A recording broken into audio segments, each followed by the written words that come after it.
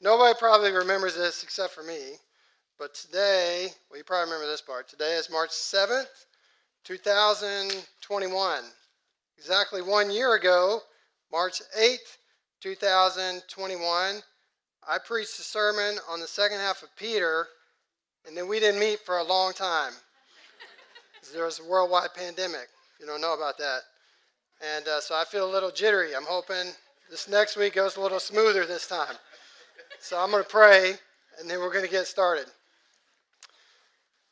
Jesus, I come to you right now. I thank you for this time to be together. I thank you for time to worship. I confess, Lord, that I am a sinner in need of your grace, that I am one who is prideful, who is insecure, who seeks my own glory, that I am one who gets distracted with the things in front of me instead of the things that are above. I thank you for your word this morning. I pray that it will speak to us. I pray that you will receive the glory for it. And I pray that you will bless our time, Lord. Let us leave feeling edified. I thank you for your scripture. I thank you that it's perfect. I thank you that it tells us who you are. I confess, Lord, that sometimes it bristles against in a way we don't like, but we should expect that because you're holy, you're sovereign, you're perfect, you're immutable, and we are fallen and fickle and sinful. And so we should expect to run into things, Lord, that our heart needs to be conformed to. So I pray you will help us this morning. In your name, amen. So I'm old and my body's broken down. And if you're going to say I'm not old, it's fine. I've come to terms with it. I don't need your pandering. But one of the things about where I am in this stage in life is I don't help a lot of people move anymore. I did some of that when I was younger. If you need help moving, look around. There's a lot of young bucks. Ask them. Tell me what time you want the food to be there. I'll be happy to show up with some lunch so everybody can eat and be happy. But I did help a friend move recently who moved into our neighborhood. So I kind of felt like I probably can't not help him move. He's going to be down the street. So I walk over on Saturday morning, and I show up, and thankfully they had moved like half of their stuff the day before. So the garage is full of stuff, and there's a truck full of furniture. But when I walk up, there's 4 13 to 14-year-old boys who are out to prove how strong they are, so I'm thankful that they're there. And then there's 3 other grown men like me who look like they probably don't have back problems like I do. So thankfully, hour and a half, we knock it out, then we eat some brisket. It wasn't too bad. It didn't wreck my back. But I was so thankful when I showed up that some of the work had been done, and I was so thankful when I left that it wasn't my house and I wasn't the one moving, because they still had to put all the furniture together. They still had to hang all the pictures. They had to put all the silverware away, put the dishes up. They still had to do all the arranging. I showed up with all the other guys to do my part that they needed, but there was work being done before I got there, and there was work being done after I got there. And when I was reading through Nehemiah, it really hit me that a lot of times we try to take on the role of God or try to put ourselves as more important, but he's working long before we get there. He's going to be working long after we go. He's going to put us in a spot where he wants us to do what he wants us to do for his will, but he's going to be the one to do the work. And as I was reading to prepare for this series, because we decided that we were going to go through Nehemiah as elders. So I read in January through Ezra and Nehemiah. And there was the very first chapter, the very first 4 verses of Ezra just hit me, probably as hard as anything. So I want to actually start with those and read those. So if you go to Ezra, just a few pages over, I'm going to read chapter 1, verses 1 through 4, and then I'm going to go to Nehemiah chapter 4. And I have Nehemiah chapter 4 and 5. So I'm going to try to make sure that we're not here till mid-afternoon, but it's a lot of stuff. So that's what Pastor Sean gave me. Don't blame me if you're upset. All right. So I'm just kidding. So this is what it says in Ezra chapter 1, verse 1. In the first year of Cyrus, king of Persia, that the word of God by the mouth of Jeremiah might be fulfilled, the Lord stirred up the spirit of Cyrus, king of Persia, so that he made a proclamation throughout all of his kingdom and also put it in writing. Their culture was not as much of a written culture as ours is. This is a big deal. This is what he says. Thus says Cyrus, king of Persia, the Lord, the God of heaven, has given me all the kingdoms of the earth, and he has charged me to build a house at Jerusalem, which is in Judah. Whoever is among you of all his people, may his God be with him, and let him go up to Jerusalem, which is in Judah. He keeps saying Jerusalem, this is in Judah. This is not his homeland. He wants to make sure everybody knows where this is. And rebuild the house of the Lord, the God of Israel. He is the God who is in Jerusalem. And let each survivor in whatever place he sojourns be assisted by the men of his place with silver and gold and goods and with beasts, besides freewill offerings for the house of God that is in Jerusalem. So, to give you some background, Cyrus was a pagan king. He was a pagan king of Babylon. It was Babylon that came to Israel and Judah and Jerusalem and conquered. It was Babylon that forced some of the people of Israel and Judah and Jerusalem to go to Babylon against their will and be a type of slave, so to speak. They were forced to relocate their whole lives. Mass number of people. It was Babylon who came and took the treasures out of the temple of God and took them back for their pagan temples in their city. So Babylon, make no mistake, was no friend of Jerusalem. So this is very significant that God stirs up the heart of this pagan king in this country that conquered his people to send them back. And that he wasn't duped. Look at what he says. He says, the Lord, the God of heaven, has given me all the kingdoms of the earth. We have a pagan king here acknowledging who God is and who his power is, and he's sending back. And this really hit me because this is happening in 538 BC. Nehemiah does not show up in Jerusalem until about 445 BC. So we have 100 years where God is working his plan before Ezra and Nehemiah ever get there. And that was so encouraging for my heart because it reminded me that no matter how things look, no matter how I feel, no matter how things around me are, God is working his plan and he's able to bring it and bring about his purposes. Job says in Job 42:2, he says this about the Lord, I know that you can do all things and that no purpose of yours can be thwarted. So we need to remember that God, nothing can derail his plan. He's going to accomplish his purposes. Nehemiah is about to get a flood of opposition to the work that he's doing. We're going to see in chapter 4 and chapter 5, there's all kinds of opposition. Opposition from without Jerusalem, the enemies around them, and opposition from within.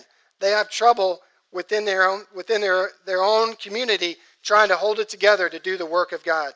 And this is a perfect picture of who we are today.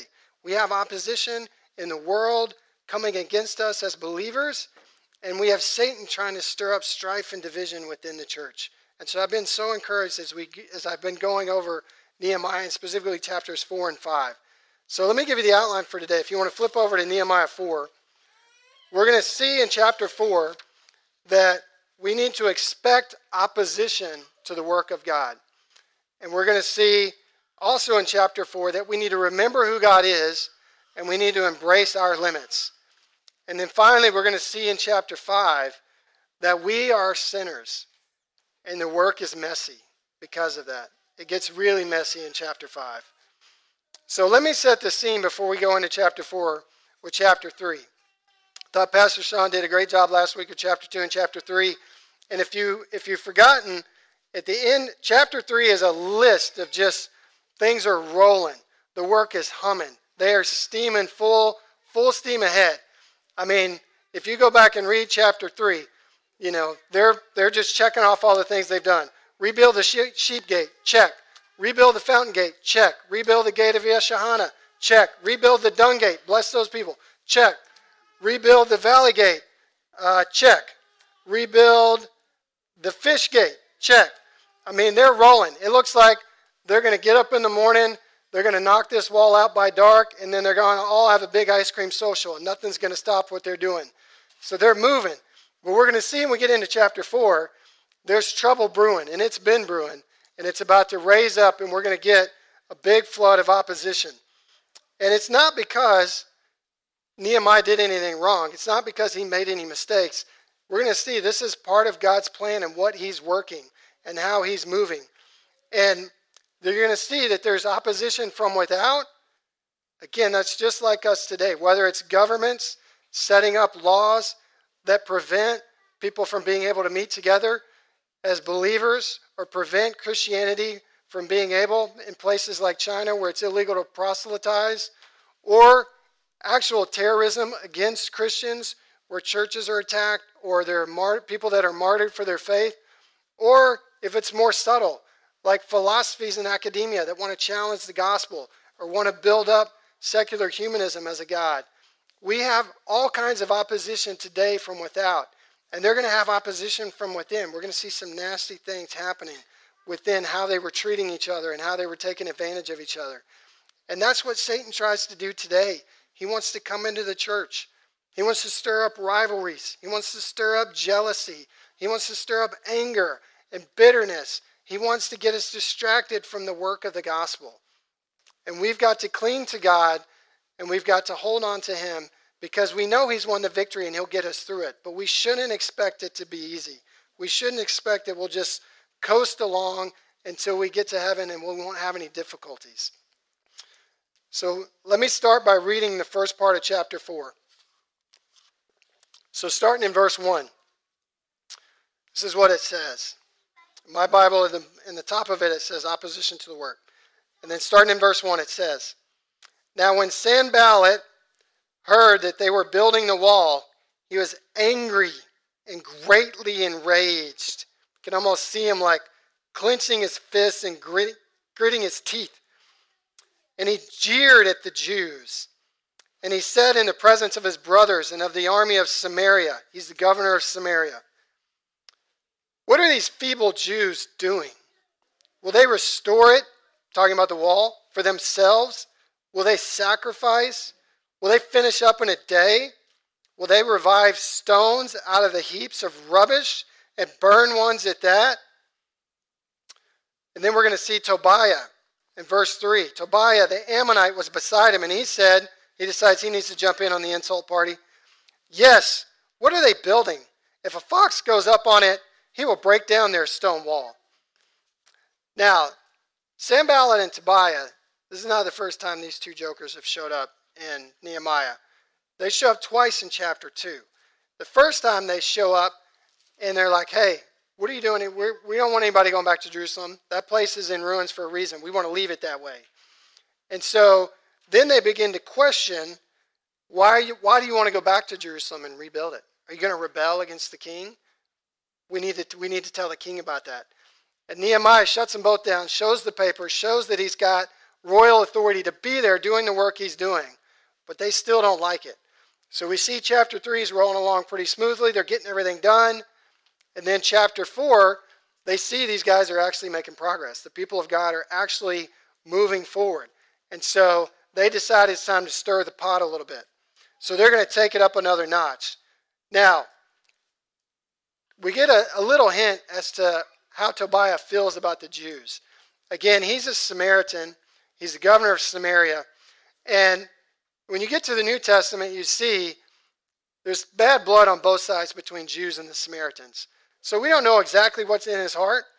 Maybe he's racist and he just hates Jewish people in general, and he likes the fact that their crown jewel of his city, Jerusalem, has been lying in ruins all these years. And so he decides that he's going to come in and try to cast some doubt on what they're doing. So he starts taunting them and questioning them. And when it says, he comes in and he starts saying some things that might be lost a little bit on us.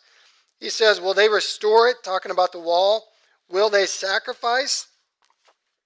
Will they finish up in a day? Will they finish up in a day? He's trying to get them to see This is a big project. These idiots don't have any idea how hard this is going to be, how long it's going to take, how much work it's going to be, how much they're going to have to sacrifice. When he says, will they sacrifice, one commentator said that could be interpreted as, are they going to pray the wall into existence? Because that's their only hope of this thing actually working. So they're out to plant seeds of doubt.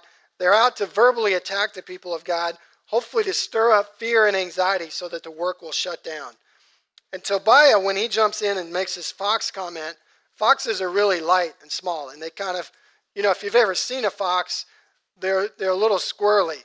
They don't step real heavy. They don't want anybody to know what's going on. And they can kind of run light-footed and disappear really quick. So he's basically saying, I can walk up to this wall with a feather and hit it, and the whole feeble thing's going to kind of crumble down. So, they're having this party, this trash-talking party, probably trying to make themselves feel better and run down the Jews. We're going to see it doesn't work.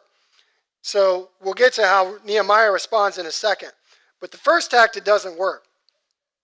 So they're upset, and they decide they're going to take it up another notch.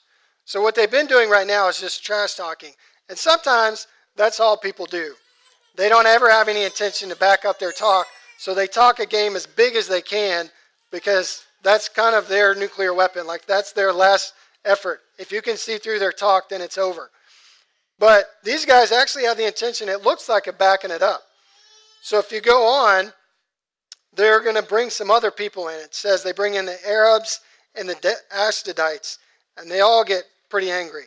So if you go to verse 7, it says, but when Sanballat and Tobiah and the Arabs and the Ammonites and the Ashdodites heard that the repairing of the walls of Jerusalem was going forward and that the breaches were beginning to be closed, meaning there may not be any gaps if you want to rush into the city with an army, because back then a wall was really important. It's what kept you safe.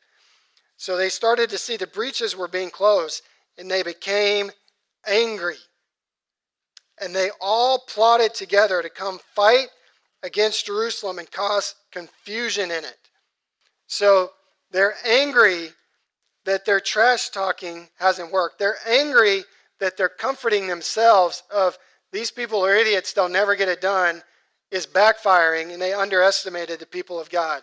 They're angry because they don't want to see the people of God restored. And so they decide it's time for them to do something about it. So any thoughts of this job being too big for the people of God has disappeared. And so they decide, all right, we're going to pull our army, we're going to pull our warriors together, and we're going to go down there, and we're going to flex our muscles, and we're going to go in there and throw them into confusion. We're going to stop this once and for all. You can almost picture them thinking about how great it's going to be. They're going to ride in on this blaze of glory.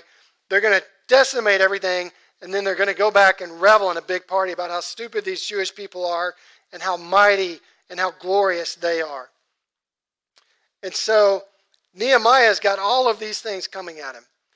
He's got pressure from the outside, people verbally, and now he's about to get pressure from the outside with potential threat of physical force. And so, how does he respond? Does he seem surprised? Does he seem despondent? Is he like, God, I thought you said all this stuff was going to go smoothly? No.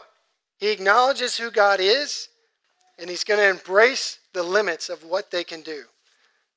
So I want to go back up a little bit. Go back up to verse 4 in chapter 4. This is how Nehemiah responds. He says, "Hear, O our God, for we are despised. Turn back their taunt on their own heads and give them up to be plundered in a land where they are captives." So Nehemiah could have done a lot of things when he gets criticism from these guys. But the first thing he does is he turns his face to God and he prays. He goes to God and he says, "Hear, O God, for we are despised." They're in a lowly position. They need help. He's humbly acknowledging that they don't have the ability to defend and take care of themselves. Now, he could have done a lot of different things with this first round of opposition. He could have marched out to Tobiah and Sanballat again, thrown his instructions from the king in their face, and told them to shut their mouths. Or he could have gone back out and he could have decided to insult them back. And it could have turned in real quick to a big, your mama's so fat, your mama's so stupid jokes. I mean, it could have gone and escalated, who knows, to the point right then that they might have gotten so angry, maybe they'd kill him in person. But what does he do? He completely ignores them and he goes straight to God. He does not respond to them. He does not engage them. He goes to God, who's the only one who has any power to do anything about what's happening. And so he says in verse 4 in chapter 6, after he turns his face to God and prays, it says, so we built the wall, and the wall was joined together to half its height, for the people had a mind to work. So he ignores his critics, he goes to God, and he knows the work is supposed to continue. There were prophets that came before. Even God prophesied before that he was going to create a nation. They were going to turn their back on him and run from him and commit all kinds of evil against him, but yet in his kindness he was going to come back and restore. So Nehemiah knew he was doing what God allowed him to do, and he didn't let the inner loop of fear or anxiety or all these things that people were saying about him or what they were supposed to be doing affect what he knew to be God's will. He pressed on and he moved forward. But then, as we saw, the threat gets real, right? It goes beyond trash talking, and we get to the threat of physical invasion being real. And so what does he do then? Go to verse 9. He said, and we prayed to our God and set a guard as protection against them day and night. In this set of verses, we see Nehemiah, in some ways, he hasn't changed at all. He goes straight to God first. And we prayed to our God. He remembers that God is the only one who has any ability to do anything about their situation. He's the only one that has any ability to give them any defense or to give them any victory. And as you read in verses 10, picking up in verse 10, it says, and in Judah it was said, the strength of those who bear the burdens is failing. There is too much rubble. By ourselves we will not be able to build the wall. And our enemies said, they will not know or see till we come among them and kill them and stop the work. And at this time the Jews who lived near them came from all directions and said to us 10 times, you must return to us. So in the lowest parts of the spaces between the wall and in the open places, I stationed the people by their clans and with their swords and spears and their bows. And I looked and arose and said to the nobles and to the officials and to the rest of the people, do not be afraid of them. Remember the Lord who is great and awesome, and fight for your brothers, your sons, your daughters, your wives, and your homes. So what does Nehemiah do? They're under threat of real attack. So he does organize an army, but he doesn't depend on himself. Think about the last 200 years of the Jewish people. It's not pretty. Jerusalem had been conquered 3 times. 3 times people had come in, conquered, people had been forced to move. The reason they're there building this city is because it's an ash heap. It's rubble. God sent people there 100 years before to start to begin to restore the temple. They did not have 100 or 200 years of military success to draw on. They did not have a standing army that had won wars. They did not have some bad Navy SEALs and special forces that they could send in places to clean up things. They didn't have anything to draw on in recent history that would give them any kind of confidence. So what does Nehemiah do? He says, do not be afraid of them. Why? Because we're great? No. Remember the Lord, who is great and awesome. So he makes this rousing cry to the people to remember God. He's the one who created them. He's the one who established them. He's the one who's going to reestablish them. And then he does something else that's very smart. He reminds them that they're not fighting with strangers. He organizes them, and he reminds them that they're fighting with their family. Not fighting their family, they're fighting alongside their family. Their brothers, their sisters, their kinsmen. They're fighting with their family. The same is true for us today. We cannot hope in ourselves. We cannot hope in this church. We cannot hope in the Western world. We can only hope in God. We can only hope in His perfect, plan and his sovereignty, and we fight together, linked in arms, brothers and sisters in Christ. This is the same picture for us today, what they were dealing with. Ours is more in the unseen world sometimes than it is in the seen world of an army organizing to come against us as we physically build a wall. But Satan is working the same behind the scenes. This is why Paul and Peter and so many New Testament writers labored to tell us how to serve each other and forgive each other and bear with each other and be humble and seek to build each other up and spur each other on. But another thing that Nehemiah does here, and this is something that cuts against me naturally very, very much. He embraces their limits. If you look in verses 15 to 23, he realizes the whole environment has shifted. Okay, you could almost think of it as like a pre-post-COVID or pre-post 9/11. If you were old enough to remember 9/11, people would always talk about, oh, remember, it was pre-9/11. You could go to the gate and tell people bye before they got on the plane. No mas, right? So he knows that things have shifted and things are going to have to look different. They have more opposition. They have more threats. He's got more on his plate. You know what I do usually when that happens? I speed things up. Things are hard. Things are busy. Things aren't going well. I'm going to speed things up. And oftentimes that results in me relying on my own self instead of calling out to the Lord. Nehemiah goes the exact opposite direction. He slows things down in a big way. This is what he does. Pick up in verse 15. He says, when our enemies heard, it was known to us, and that God had frustrated their plan, we all returned to the work on the wall, each to his work. But it's going to look a lot different. From that day on, half of my servants worked on the construction. The other half held spears, shields, bows, and coats of mail, or breastplate. They had breastplates on. And the leaders stood beside the whole house of Jerusalem.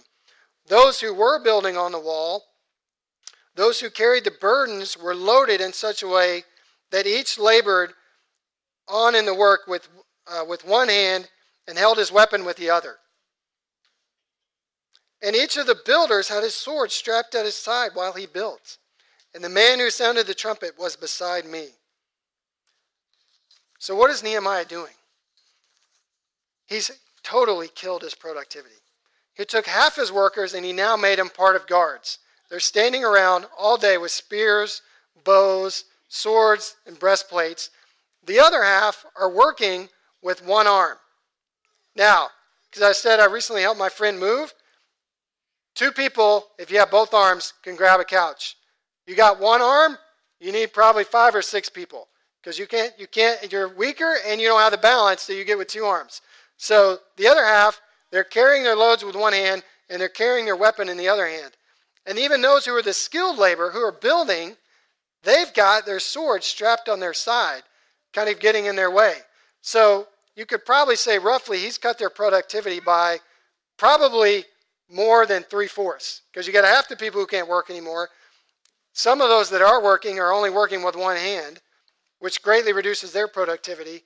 So my Western way of thinking, like I'm tempted to say efficiency and productivity are gods to be worshipped. What are you doing, Nehemiah? You're killing it.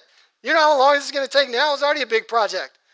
But God is concerned with our hearts. He's concerned with our sanctification. He's concerned with bringing him glory more than he's concerned with certain results. So his route is often much different than what we would craft. It may seem much longer or much harder. But Nehemiah acknowledges where they are with the Lord, and he embraces their limits. He slows things down. And this is something I feel like, even at 44, I'm just barely beginning to understand. That God is concerned with our journey toward his glory. That there's not a certain amount of things that we need to check off or things that we need to be able to do to prove that we're his children. That we have to embrace our limits. As people, as husbands, as wives, as church members, as elders, Pastor Sean has done a great job in the last year of leading us as elders to embrace our limits and to depend on the Lord and not depend on ourselves. And so my heart's been so encouraged probably more admonished, but also encouraged by this chapter, that we've got to slow down and we've got to let God do the work. Now, chapter 5, we're going to get to some heavy stuff. So, it has some messy, ugly stuff in it. There's extortion. There's bankruptcy. There's family members participating in human trafficking. Now, they've gone through so much, the Jewish people have. It's been a long journey, but as we saw, they're actually starting to make progress. They're getting these gates built. They're filling in the wall. People hate it. People are opposing them, but they're making progress. They've banded together. They're remembering God who's great and awesome. They're willing to fight for each other. So you would think their unity has got to be at an all-time high. The opposition that they've overcome together has got to banded them together in a way that they can never be broken. And that's exactly the opposite of what we see. When you get to chapter 5, it's messy and it's ugly. None of those things brought them together. Pick up with me in verse 1. Now there arose a great outcry of the people and of their wives against the Jewish brothers. For there were those who said, with our sons and our daughters we are many. So let us get grain, let us get access to food, that we may eat and keep alive.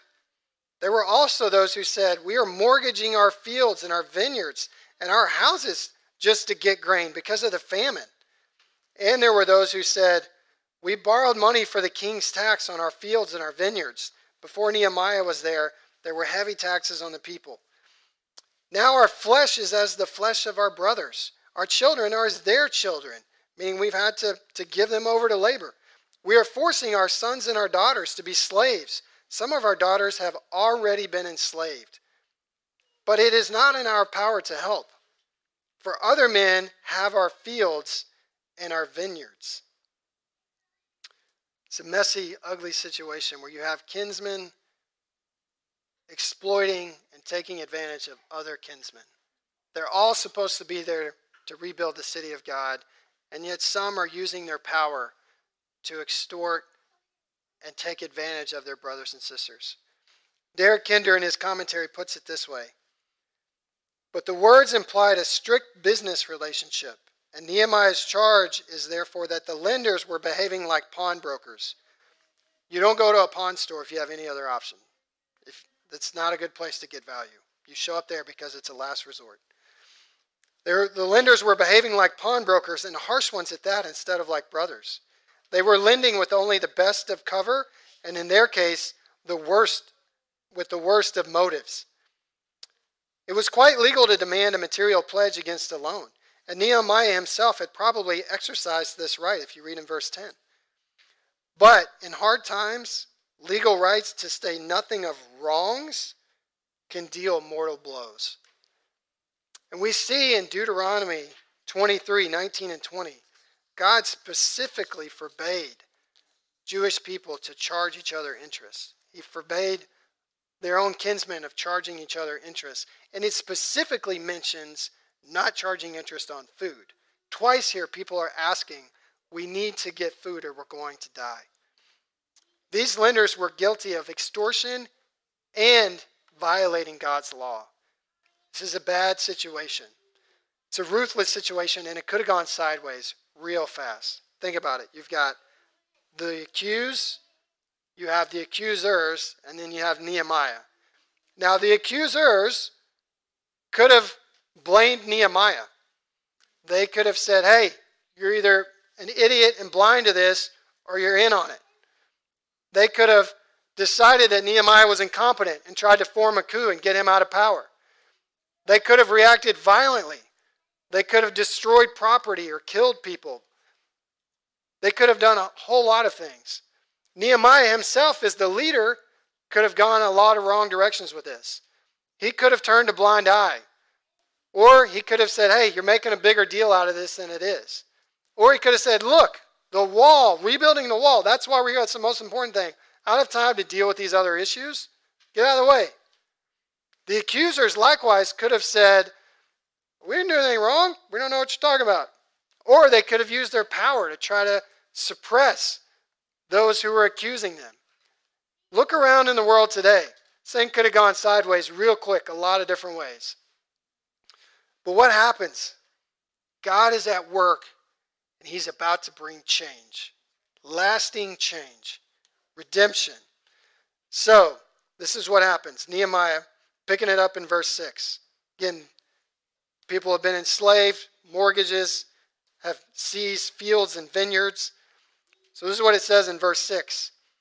And I was very angry when I heard the outcry of these words. And I took counsel with myself, and I brought charges against the nobles and the officials. I said to them, you are exacting interest, each from his brother. He's going back to the law. They knew it was wrong. And I held a great assembly against them and said to them, we, as far as we are able, have brought back our Jewish brothers who have been sold to the nations. But you even sell your brothers that they may be sold to us. They were silent. They could not find a word to say. So I said, this thing that you are doing is not good. Ought you not walk in the fear of our God to prevent the taunts of the nations of our enemies? He starts with, he could have gone straight to, you're exploiting these people. But he goes, ultimately, your sin is against God. You are flying in the face of the Creator. Moreover, I and my brothers and my servants are lending them money and grain. Let us abandon this exacting of interest. Return to them this very day their fields, their vineyards, their olive orchards, and their houses. And the percentage, the exacting interest, which you're not supposed to be doing, the percentage of money, grain, wine, and oil that you have been exacting from them. And they said, we will restore these and require nothing from them, and we will do as you say. So God is at work, and he's about to bring change. It starts with Nehemiah. Nehemiah was angry and indignant, but he was self-controlled. He considers carefully how to respond to these people. He did not act rashly or go into a rage. He was deliberate and decisive in his actions, but he was not reckless and wild. And he brings them in, and he starts where he started everything. Every time they get opposition, he turned his face to God. He brings them in.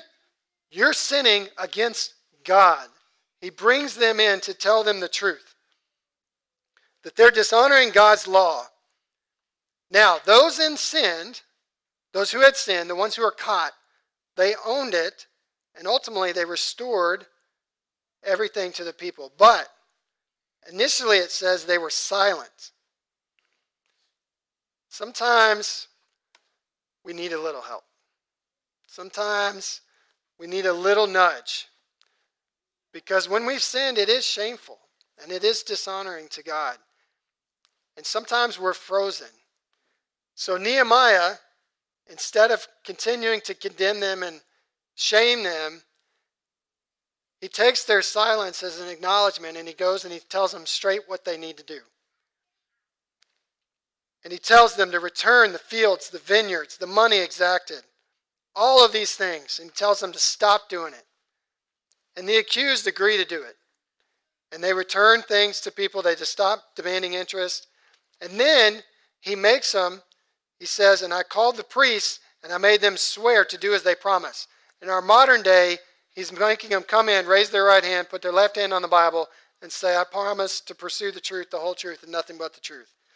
And then, after that, he said in verse 13, I also shook out the fold of my garment, like the bosom of his garment. And I said, so may God shake out every man from his house and from his labor who does not keep the promise.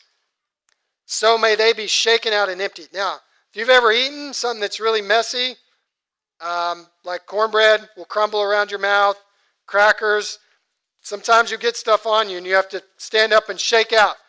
That's what Nehemiah is saying. You know what to do. You're doing it.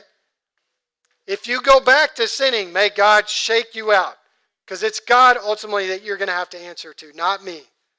So he brings them in, and it appears that, again, unlike what we see a lot today, they're able to forgive and move forward. Go to the end of verse 13. And all the assembly said, Amen, and they praised the Lord, and the people did as they promised. It's a beautiful picture of repentance and redemption. This chapter is good for us as people of God today because we are still sinners. The work is still messy. God did not remove the curse of sin as soon as you became a believer. The Holy Spirit is inside of you to sanctify you, to convict you, to move you forward. But unfortunately, there's still going to be sin against God and against other people. And we cannot expect to labor together and not be wounded. We cannot expect to labor together and not have people wound us. We cannot expect to labor under leaders that God has put in charge of our church and have them not make mistakes or sin against us. We cannot expect to have people in our homes and not have things go sideways sometimes. We can't expect to reach out to unbelievers and not make mistakes sometimes and wish that you had represented the gospel better. Jesus is constantly interceding for us and extending grace. The New Testament talks about him being in the throne room, exceeding, and Romans makes it clear that everywhere sin is, grace is right there to abound on top of it. And Paul tells us specifically how to respond in Colossians 3:12 through 14. This is what he tells us as believers in Christ. Put on then. Why does he say put on? Because it's not natural. You're not born in it. You're reborn into the Spirit. Put on then as God's chosen ones, holy and beloved. Our position is secure. Our identity in Christ is secure. We are holy and beloved. Compassionate hearts, kindness, humility, meekness, and patience. Bearing with one another. Why do you have to bear with somebody? Because you're not going to like everything. Bearing with one another. And if one has a complaint against another, forgiving each other. As the Lord has forgiven you, so you also must forgive. And above all of these, put on love, which binds everything together in perfect harmony. Kingdom work is messy because sinners are involved. We must expect opposition. We must expect heartaches. We must expect pain. We must expect sometimes to be hurt by those we love. But we must expect God to do the work. And we must expect him to give us grace. And we must expect him to change hearts. We must expect him to bear fruit. We must expect him to honor his word. In short, we must expect his glory. Amen? Let's pray. Jesus, I thank you for this time this morning. I thank you for your word. I thank you, Father, that your Old and New Testament blend perfectly together, pointing us to the redemption that we need, pointing us to the help that we need. I thank you, Father, for just being able to see your wisdom in action through the life of Nehemiah and Ezra. I thank you for being able to see the beautiful picture of having grace come in and change people's hearts. Jesus, I confess that our hearts are dull, our minds are numb sometimes. I pray, Lord, that you would help us to expect people to hear your word and respond and to come from darkness to light. Expect us to be able to go to people and admonish and encourage and forgive. And I pray, Jesus, that you'll give us the humility to do it all in a way that you did. You were so gentle, you were so lowly, you were so patient, and you still are. And so we pray for your help this morning. In your name, amen.